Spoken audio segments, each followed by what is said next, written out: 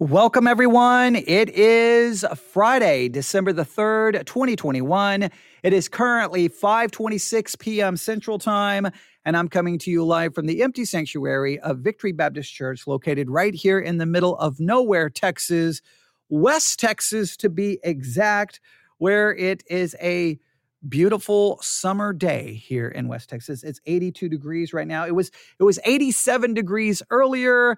The sun is slowly setting, and here I am, empty sanctuary, ready to talk a little church history, do a little devotional study, a little Bible study, a little theological study as we turn our attention to the book, The Imitation of Christ, written by Thomas à Kempis. Now, this live broadcast is not occurring on Spreaker, where we typically do our live broadcast. This live broadcast is coming to you from the Podbean podcasting hosting site. I keep wanting to do more live broadcasts on the Podbean hosting site. Now, one of the reasons I don't want to do a live broadcast on the Podbean hosting site is because I can't speak it. Okay, I can't say it correctly. No. So we're coming to you live from the Podbean podcasting hosting site. And the reason we're doing that is I've looked at what really goes on in the live feed there on Podbean. And I thought, you know what?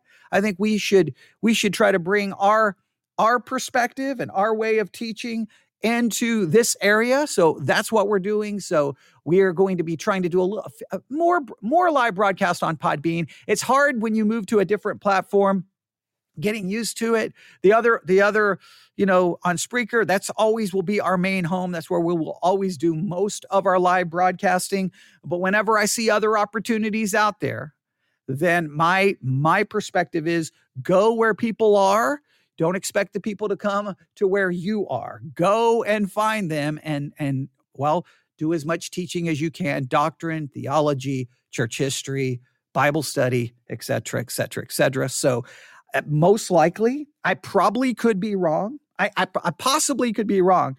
But if I had money and if I believed in gambling, I would probably put some serious money down that this may be the first time anyone's ever done a live broadcast on Podbean where they studied a book that's well over 500 years old and studied The Imitation of Christ in a live broadcast. Probably it's not a common thing done anywhere, but that's what we're going to be doing. So we're going to be looking at chapter 2 of book 1 of The Imitation of Christ by Thomas à Kempis. Now, for those who may not know, the book, The Imitation of Christ, was the publication date. It's really interesting when you're trying to find out exactly when this book was published. You will find very somewhere between here and here. It usually will be something listed like 1418 AD to 1427, somewhere between that time. Obviously, 1418, 1419, 1420, 1421, somewhere around there. You're getting to around 500 years that this book has been around, and this book has been massively influential. And this is what's so interesting about The Imitation of Christ by Thomas à Kempis is its wide influence. Like, it doesn't seem to matter the kind of the theological background of the book because it's influenced so many different theological streams. I was introduced to The Imitation of Christ. I know I've said this now. We've been covering this book now for, well over a year, I think maybe 2 years now, that I was introduced to it in an independent fundamental Baptist church, which would obviously been 1,009 bazillion. I know that's not even a number. That's not even a number. It would have been completely against the theology of Thomas à Kempis, like completely against it. But it's like they didn't even, in their mind, maybe they didn't even understand the theological background of Thomas à Kempis. Maybe they didn't even understand the origins of the book, but they were like, hey, this is a great book. And I'm like, okay, I was in the Bible Institute, Papillion, Nebraska, when I was, we started talking about The Imitation of Christ. And then at lunch, I went to Divine Truth, the bookstore that was not too far from where we met for the Bible Institute. And I purchased a copy that I'm holding right here in my hand. That was like 1991, 1992. The book has now fallen apart. But I mean, they would not have understood it. And it's been such a influential book. So I thought we would spend some time studying it. So tonight we're in book two, chapter 2. And this chapter is called Humble Submission. Humble submission. So we have the concepts of humility and the concepts of submission. I would say very relevant topics for Christians in 2021, as it's always been very relevant topics for Christians at any time.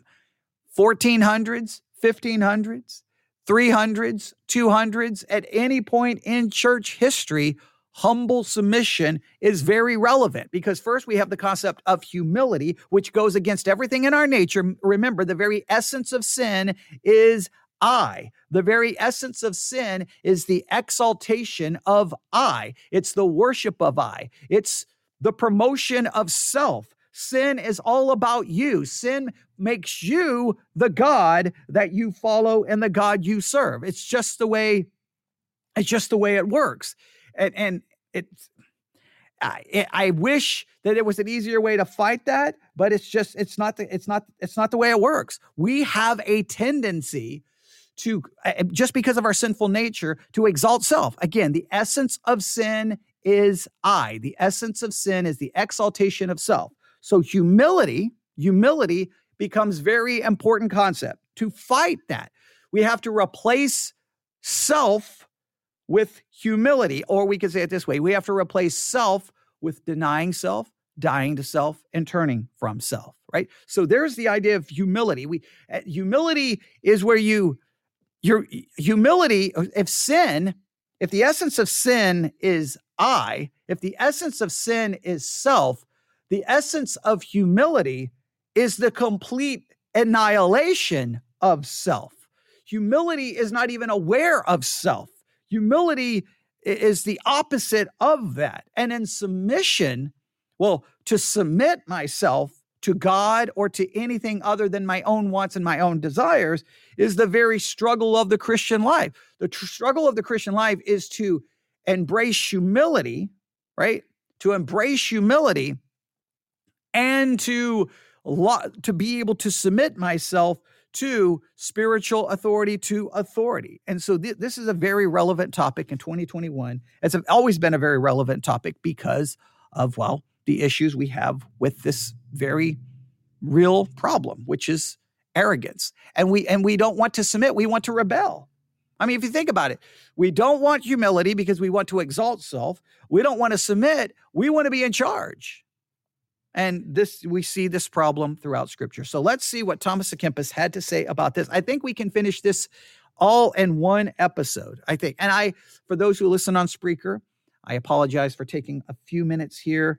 I'm taking just a little bit of time to give people the opportunity to come into the live feed here on Podbean. I know on Spreaker a lot, I don't even worry about it. I just go in and just start and don't even worry about it. But here I'm being a little bit more aware of people coming in and leaving the channel. Podbean shows me people coming in and people leaving, people coming in and people leaving, which can be distracting, is another thing I'm trying to get used to. I kind of like on Spreaker, I don't have a clue who's listening. I kind of like that, but it's just little behind the scenes things so that you understand why is he taking a little bit longer here to get started? Well, I mean, sometimes I do that anyway, but you get the idea. All right, here we go. You ready? Humble submission. Thomas à Kempis. Here we go. Count not of great importance who is for you or against you. Now, that in some ways, that may come across as very arrogant. So you like humble submission, and then Thomas à Kempis immediately starts off by saying, okay, listen, don't count of no great importance anyone who is for you or against you. In other words, this is the idea that what Thomas à Kempis is saying, that for your spiritual life, if we're going to imitate Christ, we cannot be concerned about those who are for us or those who are against us. We cannot be too moved by praise or criticism. Now, we have to be careful here, right? We got to be very careful because with these principles, there's always got to be a biblical balance. Remember, we should not be too moved by criticism or praise, right? Because sometimes praise can build us up, and then it causes us to have issues in how we proceed, and cause us pride and different problems in our spiritual life. At the same time, criticism can so discourage us that we just basically sit down on the side of the road and give up. So we cannot allow either to move us. We must remain consistent, not moved by the praise of men or the criticism of men. However, I do have to offer a word of caution here.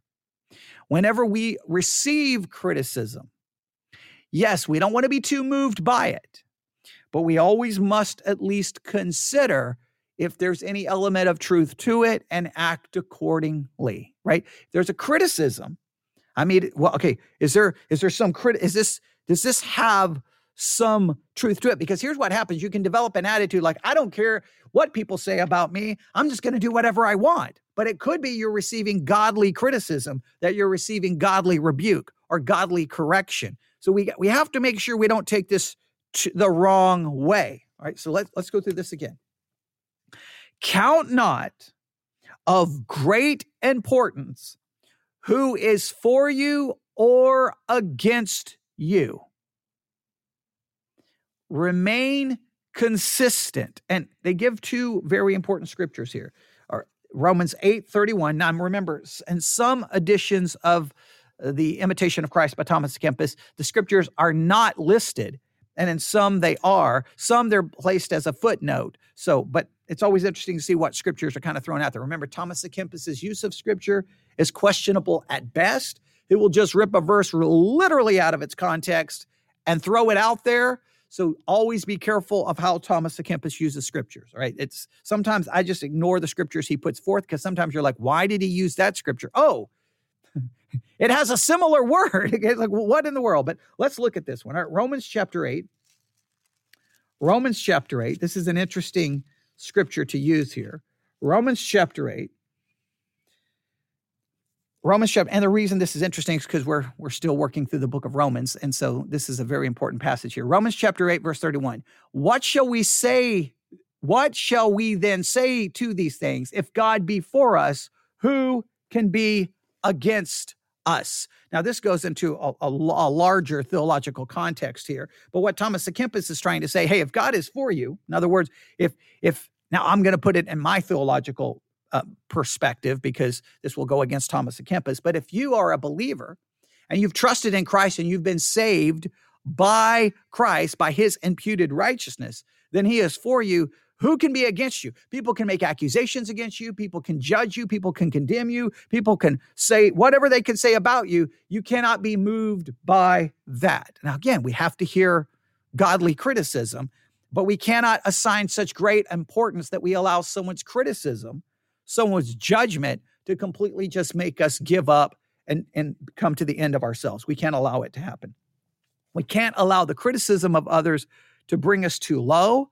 We can't allow the praise of others to move us too high. Right? There's a correct way to walk. They also have mentioned here 1 Corinthians chapter 4. 1 Corinthians chapter 4, where we read these words. 1 Corinthians chapter 4, verse 3, but with me it is a very small thing that I should be judged of you, or of man's judgment. Yea, I judge not my own self. That's interesting. Paul's like, hey, I'm not bothered about who judges me. I don't even judge myself, because ultimately the judgment that matters is the judgment of God's word, right? Now, sometimes Christians will say, well, I don't care what anybody says. Only God can judge me. But they're not willing to go they're not really willing to go to God's word to allow God to judge them. That's just something they do to deflect anyone else's criticism. That's not what Thomas à Kempis is saying here. That's not what Paul is saying there in 1 Corinthians. Hey, no one else, I don't care what anybody else says about me. I care what God says about me, but you have to be willing to open up your Bible to see what God has to say, and you'll find yourself saying, woe is me, I am undone, because you'll realize that you are guilty and you're a sinner, and that the only way you're going to be saved is by an imputed righteousness that comes from Christ. So, very important concept. So let's read it again. Count not of great importance who is for you or against you. That we quoted those scriptures. Now let's put the thought together. Count not of great importance who is for you or against you, but let this be your aim and care, that God be with you and everything you do. In other words, the attitude here is don't get too low, don't get too high with criticism or praise. Don't let anybody, their opinions of you, don't let that flux, don't let that cause you to be moved, right? You just stay consistent, and your aim and your goal and your care is that God be with you in everything you do. Your focus is on God, his thoughts, his word. That's what you should be concerned with. He goes on to say, have a good conscience and God shall defend you. Now we can get into a whole discussion about conscience, what conscience can do. It's the limitations of conscience. How you have to have a well-formed conscience. This gets into a whole theological discussion about conscience.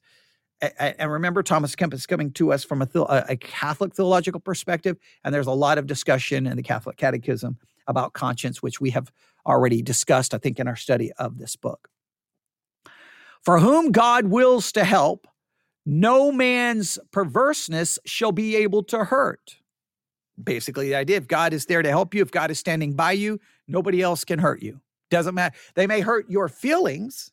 They may hurt they may make you angry, but you gotta just not give, you've got to view them of not great importance. Now, again, you've got to make sure you have, there's danger written all over this. You can take this the wrong way, but I mean, sometimes you're like, okay, look, they gave me a criticism. I looked at it.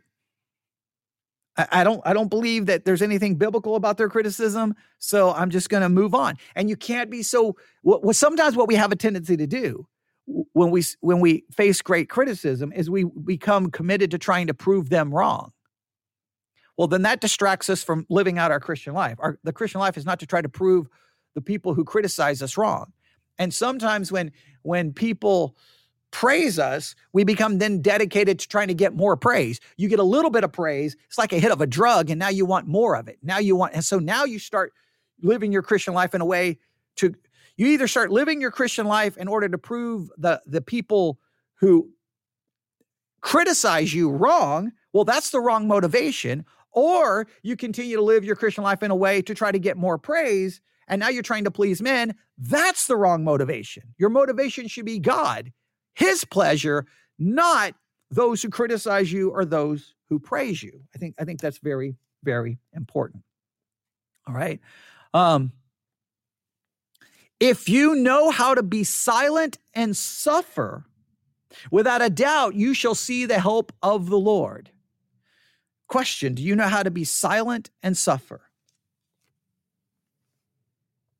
When should we speak and when should we be quiet? I'm not saying that every situation calls us to be silent, but I think in most cases, when we receive praise or we receive criticism, sometimes it's just better to be silent.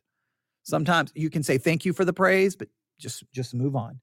And I think because again, if we're not careful, then our motivation will be to either we got to respond. I got to prove those critics wrong. I've got to respond to every single one. I got to go out there and I got to prove these people wrong. Then you can't live your Christian life doing that way, or you just start now trying to say everything you can say to get more praise. In either case, that is not a good way to live, and that is actually contrary to you walking, I think, a Christian life that will be God glorifying. All right. He himself, speaking of God, knows the times and manner of delivering you, and therefore you ought to resign yourself unto him. It belongs to God to help and deliver from all confusion. Now, this is the idea that, hey, if it's a negative situation, just rely on God. God knows when to deliver you. God knows the situation. God is all-knowing. Trust God to fix the situation. It's hard sometimes to rely on God. Sometimes like, God, you need a little help. And we could go back to the story of Abram and Sarai and seeing what happens when we try to help God. Next paragraph. It is often very profitable to keep us humble, that others know and rebuke our faults. Now, this is very important. We have to be willing. We should so desire godly humility in our life. We should so desire godly humility that we welcome trial, tribulation, criticism, judgment, gossip, slander, if it humbles us. Now, what we have a tendency to do is we want all of those things fixed, all of those things removed. We want to be proved right. We want to be justified. We want everything to be made right. And sometimes we desire the end of trial, the end of suffering, and the end of gossip and slander more than we desire godly humility. What do you desire more? Things to go right or godly humility? You have to see anything coming into your life. How can it break me down and bring me to a position of humility? If it brings you to a position of humility, you welcome it. You accept it. You thank God for it. Now, I'm not sitting here preaching this like I've got this figured out. I've been in great situations. I've been in situations where I received much criticism, much judgment, much condemnation, and rightly so, because of my mistakes, my errors, my sins, my foolishness, my stupidity. I received that. But in many cases, I found that what I wanted to do was I wanted to prove these people wrong, or I wanted to somehow find a way to justify myself or excuse myself, and you know what? That was the wrong motivation. I should have said, you know what? Whether what they said is true or whether what they said is false. Whether they've slandered me, whether they've spoken the truth, whether they were ungodly in the way they handled themselves. How can this be used to break me, to humble me? Now, sometimes I wanted the humility. Sometimes I wanted justification, revenge, or whatever the case may be. And don't act like you're super spiritual, because sometimes I want the problems to go away. I don't want humility. Sometimes it's profitable to keep us humble, that others know and rebuke our faults. When a man humbles himself for his faults, he easily pacifies others and lightly satisfies those who are offended with him. Now, humility sometimes stops the criticism. Sometimes it doesn't. But the issue is, you should not seek humility simply to silence your critics. You should seek humility because humility is pleasing to God. You shouldn't seek humility for what you can get from it, because that makes it about you. And if you make humility about you, then that's not humility, right? That's the opposite of it. God protects the humble and delivers him. He loves and comforts the humble. Unto the humble man he inclines himself. Unto the humble he gives great grace, and after his humiliation he raises him to glory. Unto the humble he reveals his secrets, and sweetly draws and invites him unto himself. The humble man, though he suffers confusion, is yet perfectly in peace, for he rests on God and not on the world.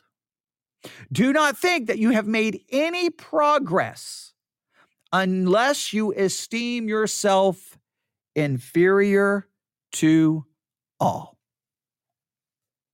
Until you see yourself as inferior to everyone else, you will not make progress in your spiritual life. That is a massive claim. And I would say I have struggled with this my entire Christian life, right? Because I early in my Christian life, like, I'm going to read more than everyone else. I'm going to know more than everyone else. I'm going to study my Bible. I'm going to study theology. I'm going to study church history. I'm going to study doctrine. I'm going to know more than everyone, because I almost viewed it as a competition. I'm going to be more godly than everyone else. I'm going to be more right than everyone else. I'm going to be more knowledgeable than everyone else. I'm going to win every debate. I'm going to be better than everyone because I want to be praised for my Christian life. Now, I may not have said it that way, but there was some motivation there. I felt like that my new identity, I didn't really have an identity before becoming a Christian, right? I was a mess. Becoming a Christian gave me a sense of purpose, gave me a sense of identity. But that identity in my mind demanded then that I was the best Christian. I was better than everyone else. And so it's not that I would try to look that I'm better than everyone else, but I definitely wanted to be, in a sense, above everyone else so that they would never question my knowledge of scripture. And that hey, they're going to ask a question in Sunday school. I'm going to know the answer before anybody else. They ask me where that scripture is. I'm going to know it before anyone else. I want to know I want to be there.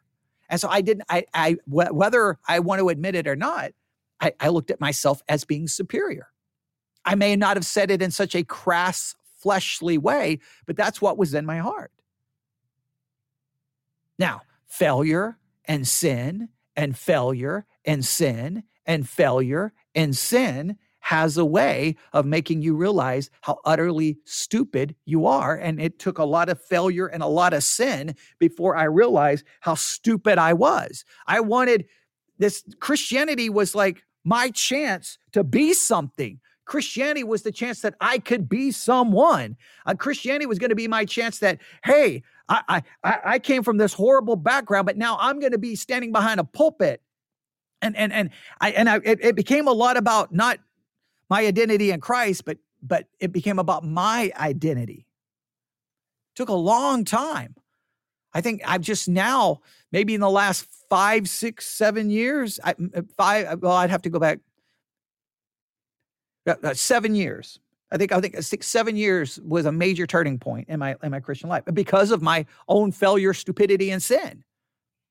And then I started realizing, man, I went into this about me, and now there's nothing left of me. I'm viewed as a failure. I'm viewed as people thinking all kinds of horrible things about me. I'm a mess. And once I realized how much of a mess I was, then that feeling of superiority turned into a feeling of inferiority, and realizing I'm not better than anybody else. I'm a sinner like anybody else. Yeah, I may study, I may read, I may know. I got to be careful. I got to change a lot. And so I'm not saying that I've got it figured out. I'm not saying that because the minute I say I have reached godly humility is the minute I realize that I haven't, because humility won't even know that it's reached it. We've got to not allow people who criticize us or people who praise us to have a major impact on us. We cannot get brought too low by criticism or brought too high by praise. We can't allow the criticism or the praise to become the thing that motivates us in our spiritual life. We cannot. We have to be willing that no matter how bad things get, that we welcome it if it brings us humility, if it humbles us. We should desire godly humility above all else, more than comfort, more than even a good reputation. Right? And then we have to realize that in your spiritual life, you are not going to make any progress until you esteem yourself inferior to all. And sometimes the thing that will make you feel inferior is your own shame, your own failure.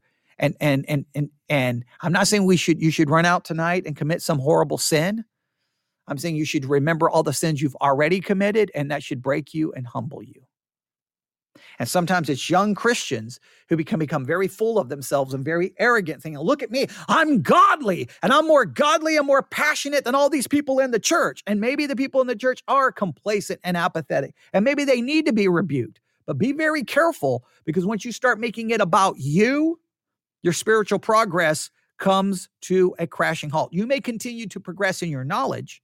You may continue to progress thinking, you may continue to progress in your knowledge and your understanding of theology and your understanding of church history, but your progress in your spiritual life will absolutely stop until you see yourself as inferior to everyone else. Again, I cannot stress this enough. This is such a profound principle. Let me read it to you again. Do not think that you have made any progress until you esteem yourself inferior to all.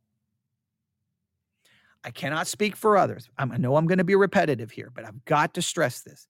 In my Christian life, my identity as a Christian became like, okay, I saw this as competition. I'm going to be more knowledgeable than anybody else. I'm going to know everything else. I'm going to study. I'm going to get all the answers right in church. I'm going to know the scriptures. I'm going to know theology. I'm going to go to church history. I'm going to look at everybody else and like, what's your problem?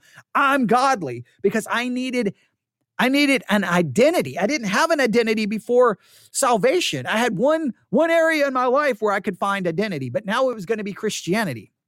That was going to be it. And so it became about me. And even though I would not have said I'm better than everyone else, there was a feeling of at least desiring to be better than everyone else and getting that recognition of being smarter, more godly, more committed than everyone else. I wanted that recognition. And that was turning my spirituality was basically becoming an avenue, a stream of pride. In other words, my spirituality was becoming the source of pride. I was developing pridefulness about my own spirituality, which then at some point it was failure, constant failure, horrible mistakes. And again, finding myself realizing that I'm laying here in the pigsty, everyone's mocking me, talking about me, speaking negatively about me, that I realized, wait a minute, I'm not better than everyone else. And then I realized, wait a minute, I've got to allow the judgment and condemnation, gossip and slander about me to be the thing that humbles me and hopefully continues to break me. Your spiritual advancement is critical that you develop an understanding of being inferior to everyone else. You see others better than yourself. And you do so because you realize that you are a sinner who deserves nothing. Doesn't mean that you it's a fake humility. Like, I know that I read a lot. I know that I study a lot. I know I've gone to multiple schools. I know I have multiple degrees in theology, church history, religious education. I know that. I'm not going to deny that. But that doesn't make me superior to anyone else. I'm still inferior to everyone else because I am a sinner saved by grace, not by my knowledge, not by what I can be. And it's if my salvation becomes about me having an identity, that's the problem. Salvation is not about me gaining an identity. Salvation is about me losing my identity by dying to self, denying self, and turning from self. And Thomas à Kempis is strongly emphasizing that. It's not about you. The essence of sin is the exaltation of self, and God calls for a humility, which is really the loss of self, the annihilation of self. That concludes the chapter. Chapter 2, Humble Submission by Thomas à Kempis from Book 2, from the famous book, The Imitation of Christ. There is some powerful things in that chapter. But the last line, I just have to read it one more time. Do not think that you have made any progress unless you esteem yourself inferior to all. Wow. I don't even know what to say other than every time I read a chapter in The Imitation of Christ by Thomas à Kempis, I am more and more convicted and more just blown away by some of the wisdom and insight that he did demonstrate. I disagree with his theology strongly, no question about it, but the book has had a profound impact on millions of people's lives for over 500 years. And, I'm glad that it's there, and hopefully all of the 2 years working through this book has benefited someone. All right. So I thank you for those who. A lot of people entered the room and a lot of people left the room very quickly when they realized we were studying a book that was over 500 years old. But for those who, the one person who stuck around, thank you very much. I do appreciate it. And if anyone came into the room and I didn't ignore you, I'm sorry. There we go. All right. Thank you. Thanks, Nicole, for liking the show. I do appreciate that. This was a live broadcast on the Podbean podcasting platform. Still getting used to it. So if there was anything not quite perfect, I apologize. It's so much, it's become so natural on Spreaker. Again, Podbean, it's so weird seeing people come in and out of the room. And all you can think of is, what did I say wrong? what did I say wrong? What did I do wrong? Okay, or you're sitting there and you worry about how many people are in the room. See, on Spreaker, you cannot see that. And in some ways, that's so great. I just got to learn not to look at the screen and just go in and teach. And who shows up is who shows up. But we'll get this uploaded to all of the other podcasting platforms here in the next 15 to 20 minutes. And, well, hopefully that was a beneficial look at Humble Submission by Thomas à Kempis. Again, chapter 2, book 2 of The Imitation of Christ, a very important book in church history due to its influence. And hopefully that will give you much to think about and consider and meditate on. As always, you can email me, newsif@yahoo.com, newsif@yahoo.com. It is now 6:01. I don't know if I'll do another live broadcast now. I will plan to be back here tomorrow and do a lot of live broadcasting. We will see what tomorrow has in store for us. All right. So thanks for listening. Everyone have a wonderful evening. Thanks, Nicole, for coming into the channel. And, well, may God bless you as you meditate on some of the things we just discussed. God bless.